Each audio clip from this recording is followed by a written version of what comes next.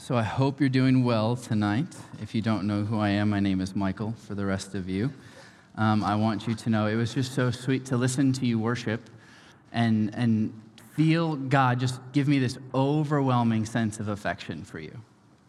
Just this overwhelming gratitude for the reality that I get to stand up here often and open up the words of the one who made us in his image. It's just an incredible privilege. But because I love you, I want to tell you something. I've been continually haunted by this idea that more and more people go to church to be entertained or to consume. And I'm going to do something a little awkward here in a minute because I don't want to be the one you came here for, and I don't want to entertain you. I want to help you worship the living God. And so I'm going to get myself out of the way through a little bit of confession. I did this a couple weeks ago, so strap in. I'm frightened by the way I behaved last week when my 35 weeks along pregnant wife told me I often make her feel like an inconvenience when she needs my help. It bothers me continually how just because my daughter's 4 and doesn't get out of my way, allowing my life to be easier, how quickly I get angry with her. It's frustrating to me and alarming how quickly I write narratives about people who love me. And it's even more troubling how often I believe God wants nothing to do with me, but instead would like to get rid of me instead of trusting that I'm his son and he's my father. Would you pray with me? Jesus, we did not come here to be entertained. We came here to be participants in a story that you've been writing for a very long time. And so tonight, Father, with me out of the way, would you step in now, and would your Spirit move in this place? Would it move in a way like it never has before? And would we recognize that we are not coming here to just do church, but that something very much supernatural happens when this happens? God, would we now, like Moses, talk to you like a man talks to a friend face to face? Would we see you, and would we be changed by you in a real and powerful way? In Jesus' name, amen. So the Bible, it's a pretty cool book, right? Or a really confusing one. It's totally your call. But it's this incredible piece of literature that God has given the power to speak through centuries and cultures and contexts and time. It seems to continue to be relevant, as relevant as it was when it was first being written and passed around as letters, and even before that in the Old Testament, to now as this book that can speak to the things that are happening in your life, in my life, and in the world around us. But it still had an original audience, right? I think we've said this a few times. We're still reading somebody else's mail, right? Somebody got the letter to the Corinthians first. It was to a specific church in a specific city during a specific time in history. That was really hard to say specific. I don't know if you caught that. Sorry. You guys can loosen up a little bit, okay? It's okay. We're all friends here. I might get a text at any minute and have to run out the door, but we'll see. Anyways. Some of you didn't get it. I'm going to keep going. We're going to better understand what it is that's happening in our Bibles when we remember who the Bible was first written to, okay? One of the best ways for you and I to begin to study our Bibles is to go and try to figure out how would the first people to receive this letter have been thinking? What set of eyes would they be wearing? Or the fancy word for it is what worldview would they have when it came to how they looked at this letter or the scriptures? You might be asking, like, what is a worldview? It's just how we understand and live out our lives. Like, the reality is that in all of us, there are spoken and unspoken assumptions that we live out of and that we understand the world through. There are just things that you and I believe, whether we realize it or not, that inform then how we live in our world.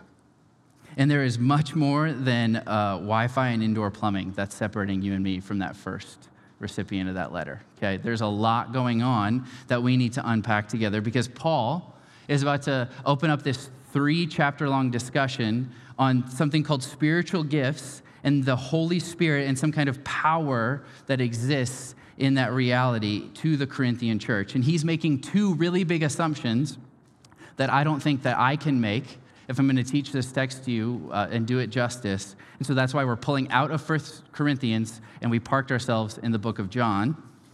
But here are the two big assumptions that Paul could make about his audience that I just cannot make. The first one is that they believed in an active and real spiritual realm. Angels, demons, spirits, the whole thing. So he would have assumed that they believed that a realm like that existed. And the other one is that they would have had a pretty good knowledge of who the Holy Spirit actually was.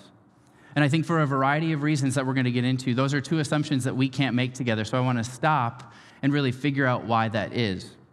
I want to start with this idea of a spiritual realm worldview. So the reality as we sit here together is that right now there is a cosmic war being fought, and the primary battlefield is on turf that we cannot see. Ephesians 6, verse 12, Paul writes, "For our struggle is not against flesh and blood, but against the rulers, against the authorities, against the cosmic powers of this darkness, against evil spiritual forces in the heavens." A first century Corinthian absolutely would have accepted this without question. Somebody in 2019 living in America, it's not so easy, is it? Okay, why? The first reason is our culture puts stuff like that on the Discovery Channel, right? Like Ghost Hunter. Or it puts it on par with Santa Claus and the Tooth Fairy, maybe even the Easter Bunny. No offense. If you still believed in Santa, I was doing you a favor, okay? But we're kind of told, like, oh, to believe in spirits, like, that's something uneducated people believe in, or people on the other side of the world actually think exists. Like, we're conditioned to be skeptical. Did you know that?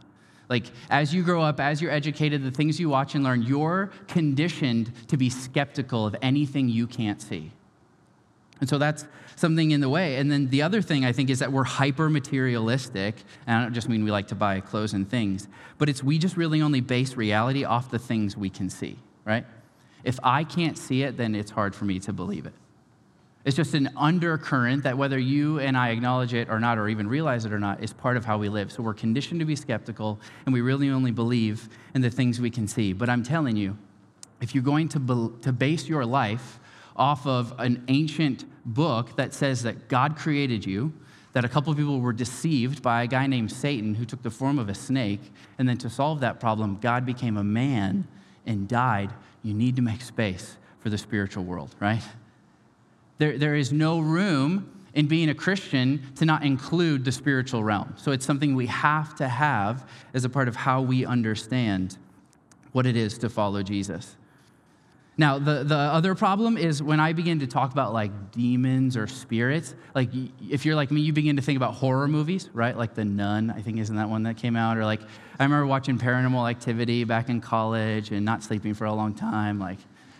But that's when you instantly think of like devils, you begin to think of the movies. And I'm telling you, that is one of Satan's best tricks, is to misdirect you and convince you that that's actually how he shows up, all the while he's really just getting you addicted to your phone, convinced objectifying other people is fine, and even normalizing things like pornography and abortion, right? So that's a misdirect of his, where he's actually working in places that are far more dangerous because they're actually influential ideas that seep into the culture, and then they're things that you just carry around as assumptions. Did you know recently 47% of Christians in America said they think evangelism is wrong? Wait a minute. The reason all of you are believers is because of evangelism.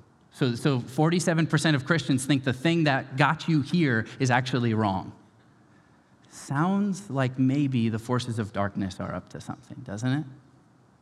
I'm just saying, it's not in the movies we watch, it's in these other more subtle things. And there's a ditch you can fall into where you then believe like Satan's behind everything. Like if you get a cold, you're like, oh, it was the devil. It's like, no, it's because you only sleep 3 hours a night, right? Or like the age-old, like, oh, I failed my test. It must have been a demon. And it's like, no, it must have been Netflix. Like, that's why you failed the test. That's actually not what you think it is. But you cannot live the Christian life without an understanding of the spiritual realm and that the reality of what you see isn't what you're really up against. That's what that verse said. It's not against flesh and blood, but against something else. Okay, so now we can see through one eye like a Corinthian. We need to see through the other, and that's with understanding the Holy Spirit. So the reality is when I say that, there is a spectrum in this room. There are so many people in this room, all kinds of experiences, thoughts, and ideas. Like maybe for you, you're like, oh, that's when I get goosebumps when I'm worshiping. And I'm like, maybe, or it's the HVAC turning on and it gets a little chilly because there's a lot of bodies in here. But I think we have a malnourished understanding of the Holy Spirit when we were actually supposed to be filled with the fullness of God when it comes to understanding who he is. And that's what I want to help us do tonight. Like I said, this room has all kinds of a spectrum. So from probably non-existence, you really didn't hear it talked about much, or if you're like me, I came from a place where it was overemphasized.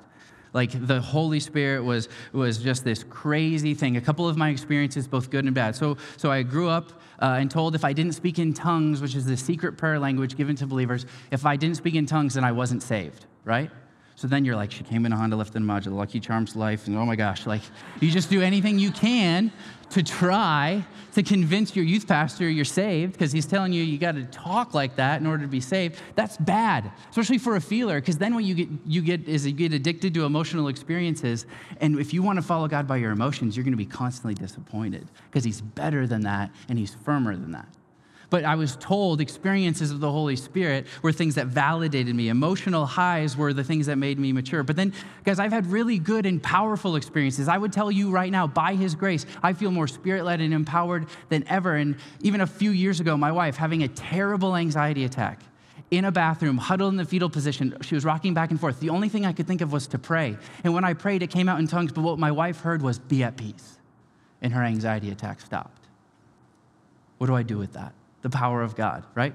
Or a few weeks ago, 2 months ago, my wife came home from the grocery store, smashes her hand, like straight up smashes her hand in the trunk door. It's ripped open and bloody. She comes in, and my little 4-year-old goes, Daddy, what if we prayed for it?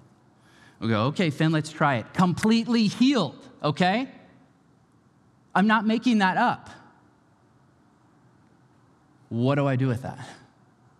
The Holy Spirit is alive and he is active. And tonight I want to take back maybe narratives that have damaged you and take back lives that maybe Satan has spoken to you so that you can live the life of the Spirit that you were supposed to live. And so that the rest of this conversation on who the Holy Spirit is and how he works can be a full and a real one. So there are a couple common camps that you'll actually find the Holy Spirit treated like really differently. So the first one is the one that I'm most familiar with growing up. And I don't want to speak ill of them because the people that led me in that context, they really did want me to know Jesus. So it's not like they were intentionally doing that. I think like all of us, we just get some things wrong. So don't hear me dishonor them. I don't want that to be true. But Father, Son, Holy experience. It makes it about the experience, but then often ignores the people having the character of the people having the experiences, okay? So it's like you have all these Holy Spirit experiences, but you still like cheat on your taxes, cheat on your wife, you get really angry, and you don't love anybody. Like there's a disconnect, okay? Because whenever the Holy Spirit shows up, it should lead to greater faith or a furthering of God's mission. Those are the two things that seem to always happen when the Spirit shows up. And when you make it about the experience, you really just make it about you, and that was never the point. We'll get to that in a few minutes, but another thing, the phrase that I love is, it's not how high you jump, but how straight you walk afterwards. It's not how high you jump, but how straight you walk afterwards. When it comes to the Holy Spirit, if you experience him or feel led by him, well, it's not, oh my gosh, that was amazing. It's like, what happens after? What happens after? So a lot of us, because of the nature of the conference, we experience the Holy Spirit. When you're worshiping for that long, especially the worship night, the Holy Spirit just seems to be present in the room. It's so palpable. But the true test of like what happened there, was it emotional or not, is what did your life look like afterwards? And not perfect, but did things begin to change? Is there a movement forward? And it's dangerous because then it makes you feel guilty, like I said, if you're not speaking in tongues or seeing things happen. And that's just not the Spirit of God. He never makes people feel less than or better than others in an arrogant way. Okay, the other camp, Father, Son, Holy denomination. So that's just like the church taking authority and saying, we are the final say. So like, yes, the Holy Spirit's there, but really it's us who are guiding you. It just allows the authority of man to be louder and more authoritative than the voice of God, which is just manipulative and dangerous. Then there's the other one. It's Father, Son, and Holy Bible, which was just better, I think, than any of those. It's the Word of God honored which the Spirit speaks constantly through the Word of God. So maybe they don't even realize it, but they're still watching the Spirit of God speak. But the power that the Holy Spirit offers his people might not be talked about enough. Now here, I believe, is the way that God intended it based on what we see in the Scriptures. It's Father, Son, and Holy Spirit. Father, Son, and Holy Spirit. They're balanced in their role. We delight in each of their presence, and we have a full and real relationship with each of those three. And you're like, those three?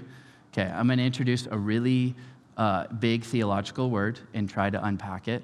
And if you're still confused, I'll send you to someone really smart like Jake Herring. But I'll try. I'm just kidding. Some of you are like, who's that guy? You should come on Sundays. I want to introduce a really big theological word to you guys. That was funnier, okay? Listen. Anyways, the word Trinity, okay? Or Trinitarian God. Trinity or Trinitarian God. You go, Trinitarian what? Like it sounds like a Pokemon a little bit. I don't know. It's not a Bible word. You won't find it in the Scriptures. But it does help us understand this beautiful mystery that God, who is one in his essence, expresses himself in three distinct ways. So there is one God who mysteriously and powerfully expresses himself in three different ways: God the Father, God the Son, and God the Holy Spirit.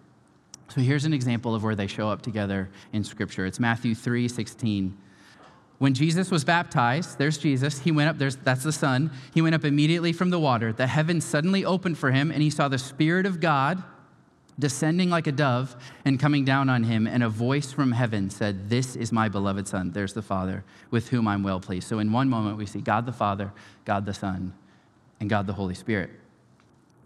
And I don't have time, so if you're like, that still doesn't make sense, I want you to know that's okay. It's an incredible mystery. You could spend your whole life trying to grasp it, and you would never come close. And when you follow Jesus, you have to be comfortable with some certain levels of mystery. It just comes with who he is. But as mysterious as like this idea of the Trinity is, there is nothing mysterious about who the Holy Spirit is and what he does. And so we can spend the rest of our time unpacking those two things. This is what we're going to do. We're going to figure out who is the Holy Spirit and what in the world does he do. So the first thing I want you to know is who he is. And the first thing you need to know about the Holy Spirit is he's not a new character that just shows up in the New Testament, okay? He's not like, okay, Jesus' contract was up, we need a new starring role. I know that Spirit guy, he would be great, right?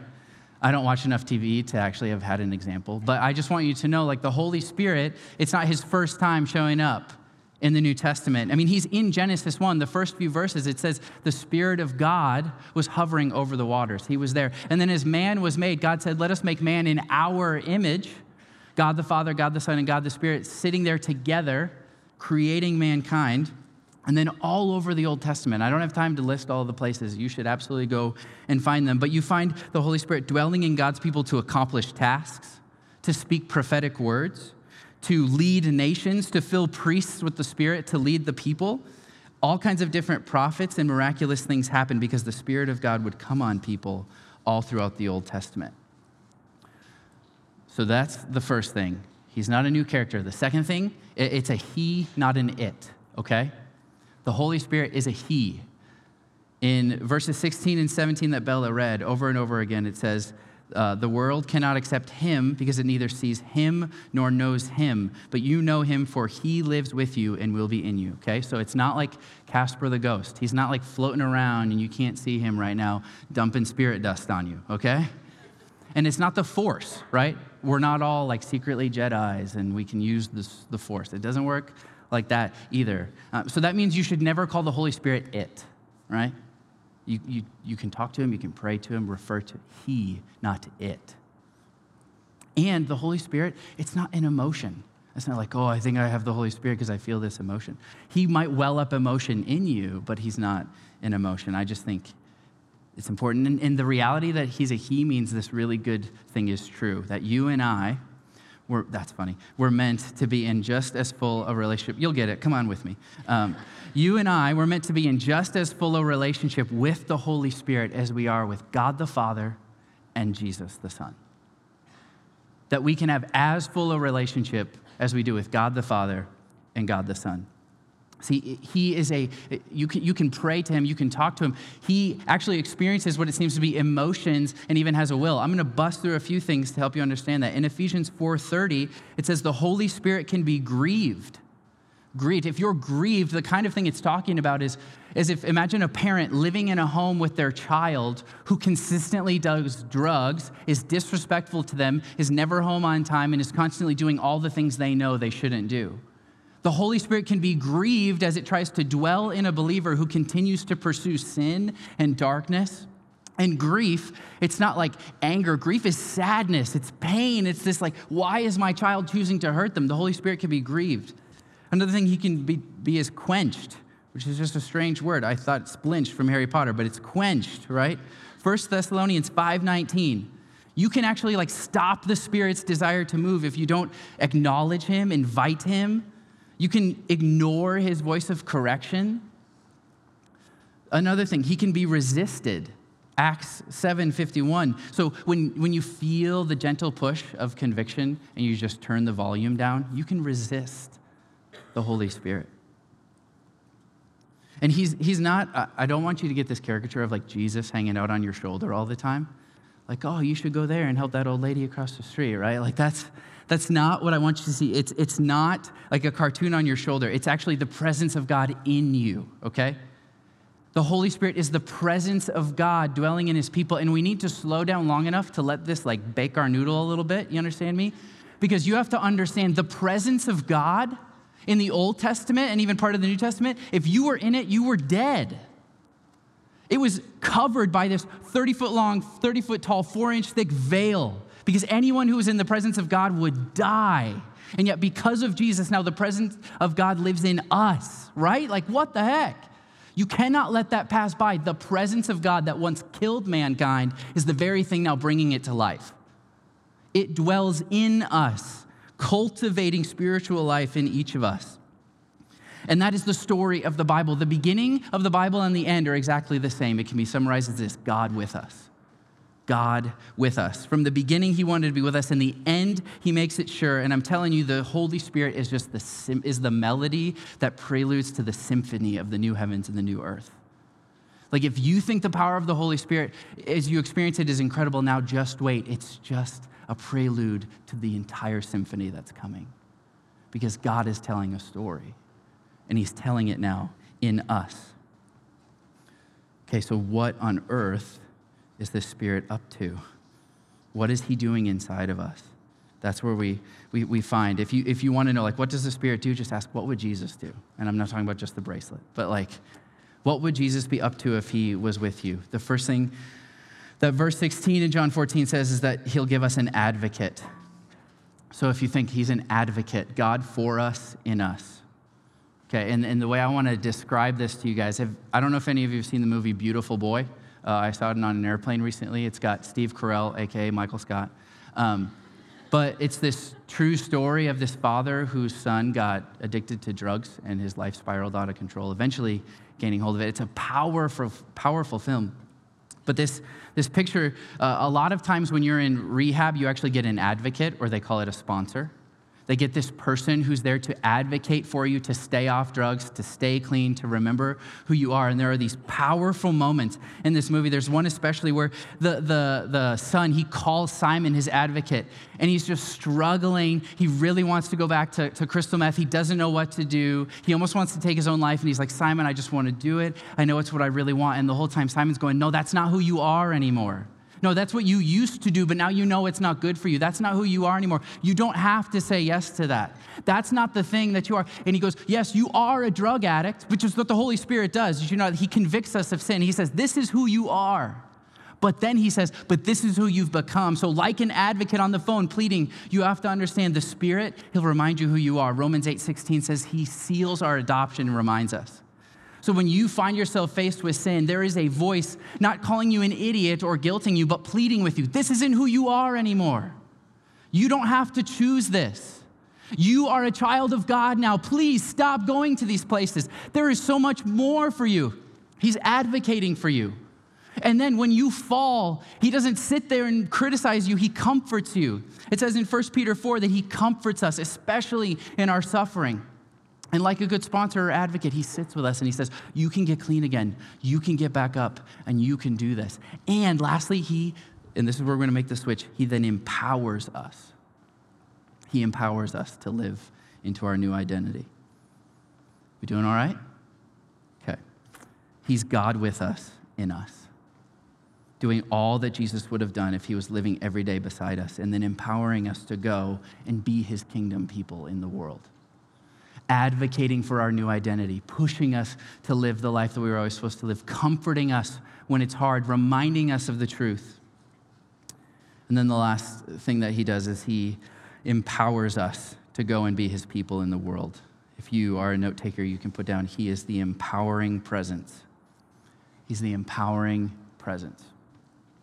In Acts chapter 1, verse 8, Jesus said to his disciples, "But you will receive power when the Holy Spirit has come on you, and you will be my witnesses in Jerusalem, in all Judea and Samaria, and to the ends of the earth."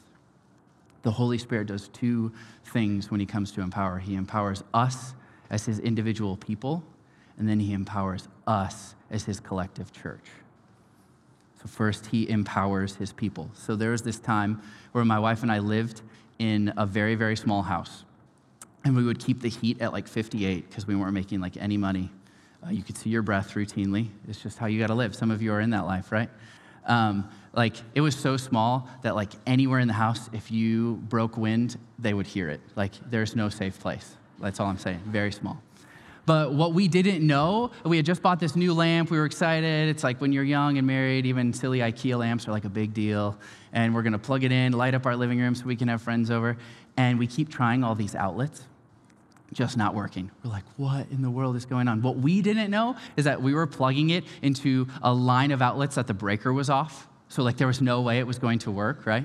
And so we kept plugging in and we're like, what's going on? What's going on? Like it's just not working. So we were convinced like it's the lamp. Like that's totally what it is. Yeah, it's ridiculous. So we're like, let's take it back. This is a bummer. We're going to take it back. Then my mother-in-law, she's like, wait, try it in the other room.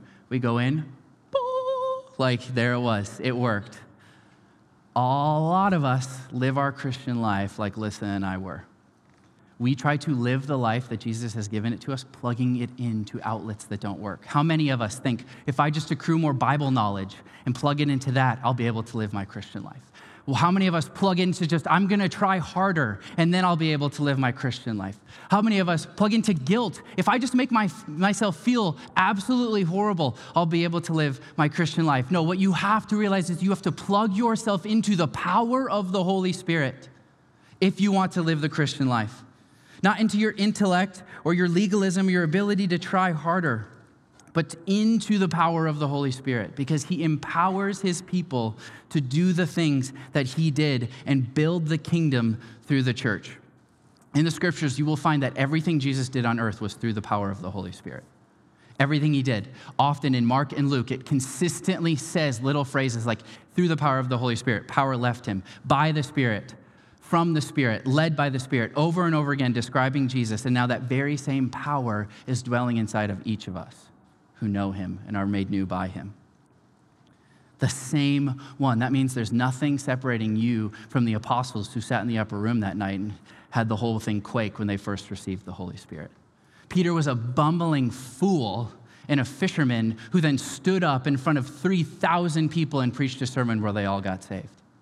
Not because he suddenly had really good jokes or was a really compelling teacher, but because the power of the Holy Spirit was what he was tapped into and then what was moved through him. That means, Salt Company, that you can win more battles against sin than you lose. You will never escape sin in this life, but too many of you live defeated. You need to plug into the power of the Holy Spirit. You can be led by the Spirit to live the life he wants you to live. Like you can do the things that Jesus did, right? So many of us try to live by our own strength, but if Jesus was not living by his own strength, but relied on the power of God, the Spirit, to do the things that he did and live the life that he needed to live, how could we do anything different? And here's the thing, is the primary goal of your life when you wake up every day, it's not to survive, although some days that's all you can do, right? The primary goal of your life is not to get really good grades in your classes or to make sure you go to all the things, graduate, and make everyone happy. The primary reason, if you know Jesus, that you wake up in the morning and go to the places you go is because God has invited you into his work and adventure, and he wants, for some crazy reason, to use broken you and me to do it. I'm telling you, if you begin to ask him to invite you into what he's doing, which is what Jesus did all the time, he will do it. He threw me a softball last week, you guys. Me and Josiah, we were going to meet for Jimmy John's. And I go walking, I had literally just prayed, God, I want to just be used by you. It's this prayer that I've been trying to pray. And all of a sudden this dude comes and goes, hey man, it was so easy. He goes, I want to talk to you. And I was like, thanks, here we go. Like, he just talked to me. He's like, I'm Deontay. He's just a really great guy. Josiah walks up, we got to pray for him. He didn't come to know Jesus, but that day he had 2 believers actually look him in the eyes and tell him that God loved him and explain the gospel to him, right? That is the kind of life that I want to live. I don't think that when we read Acts, we have to go, man, that would have been great. I believe that we can live that kind of life right now. I believe that that is possible. And so I ask, like, what are we waiting for? I want to teach you how to cultivate this life, okay? How do we live this way? How do we live a life more empowered by the Spirit? The first thing that you and I need is intimacy with God. We need a personal, palpable, real relationship with God. We have to know him. We have to walk with him. We have to study his word. We have to pray. One thing you could do, this really cool old monk, he called it practicing the presence of God. It's where you just acknowledge that God is with you in every situation. You can start like I did. I just started setting an alarm, every 3 hours, acknowledge that God is with you. It will change the way that you look at the world around you if you begin to acknowledge the fact that he's with you. Second thing, learn his voice, first in Scripture and then outside of it. And you're like, that sounds kind of freaky. It's actually, I think, really simple. When I speak of listening to God's voice, I mean developing this practice of asking God what he's doing. Before you leave for class or work, say, God, show me if there's someone you want me to talk to. Show me if there's someone you want me to pray for. Show me what it is that I'm supposed to do today. What do you want to do? So that's the first thing. The second one, it's obedience. So Jesus, he said, if you love me, you will obey me. But in case you're like, wait, is that legalism? No, he assumes relationship. He says, if you love me, you'll obey me. Not just do what I said. So out of this intimate relationship we have with him, we then begin to obey him. Another word you could give to obedience is trust. The Bible lays out really clearly what it looks like to live the life that Jesus lived, and then all throughout the New Testament explains how to do that in the world around us. If we trust him, we'll try to live that way. So we need to begin to actually live out the obedient things that he's calling us to do. And simply I wrote down, when you choose to do the things Jesus says to do in your life, that's called obedience. When you try to follow him, it happens. And then the last one, I think this is especially true for older millennials like me, and then all of you guys, Gen Z and stuff like that. I really think it takes holiness. Holiness, so taking sin seriously. So I think we've talked about that in sermons past, but getting as far away from sin as possible, trying to live a holy life. And if you're like, how did you figure this out? I just looked at the life of Jesus, right? He was so intimate with the Father. And then he said, I only do what I see the Father doing. And he lived a sinless, perfect, holy life, right? So it's just following in his footsteps. But the goal is not just for you and I to go off and live this life with Jesus on our own. He had never intended that and never intends that for your life. He always wanted it to be done collectively, building the church. He's literally going to spend the next 3 chapters talking about how he's given gifts to individuals for the collective good of the church. And so that's the second thing he does. He empowers his church. The mission is for the we and not just the me. He empowers his church. And a lot of you guys hopefully know what World War II is. I just have to be safe because some of you don't know what a floppy disk is. But some of you didn't know what that was. We'll talk later. But World War II, one of the main strategies of the Allies was to get 12 beachheads, they called them, on the European coastline. And D-Day is the famous day where they tried to take 5 separate beachheads. You're like, what is that? It's a defended position on a beach taken from the enemy by landing forces from which an attack can be launched. The church is meant to be a beachhead of the kingdom of God in a broken world. The church is meant to be this beachhead in enemy territory, taking back what is rightfully God's.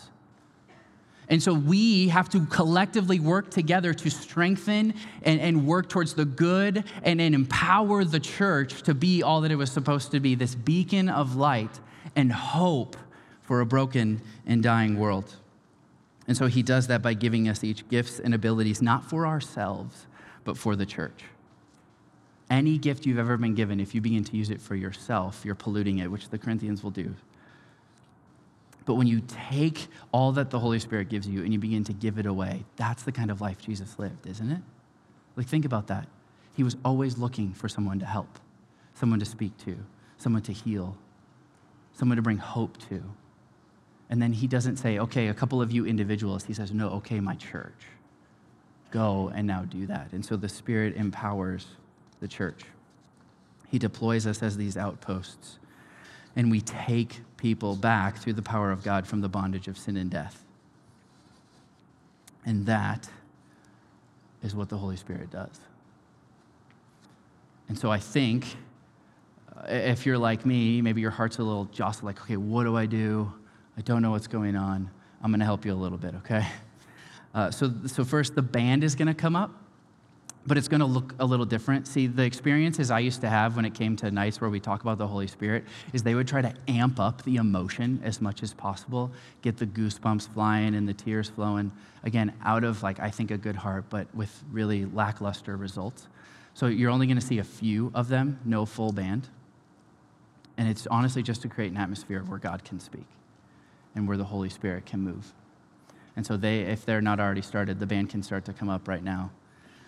Because I really do think one of the greatest things keeping the church from really moving forward is leaning back into the power of the Holy Spirit. Because I think we are either frightened by it because of the ways it's been overused or just totally unaware of it, not even for bad reasons. I think we need to live a life empowered by the Holy Spirit. And I think some of you have scars and wounds. And I think tonight, like, the Holy Spirit wants to speak to you and wants to heal them.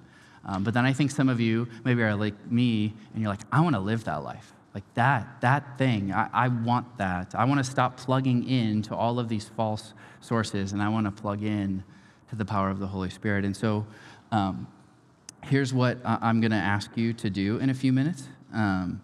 So the Christian life, it's filled with symbols, right? Like, so baptism, it's an outward symbol of an inward reality. Communion, it's an outward symbol of an inward covenant reality. Even raising your hands, that's an outward symbol of an inward reality of your heart. And so I'm going to invite you, if you're like, yes, I want to be empowered by the Holy Spirit, like, or if you're like, I'm not sure, but yes, I want to live the full life that God intended for me. When they start to play, if that's you, I would just invite you to stand up with your hands out, just a symbol. There's nothing magical that will happen, or to get on your knees.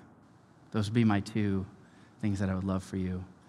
And we're just going to worship, because it's not that we had to preach a sermon or pray a certain way to invite the Spirit in. He was always here. I think it's just a lot of our hearts and the junk of our life that gets in the way. And so I want to give space for us to let our guards down and let the Spirit speak to us. So let me pray to that end.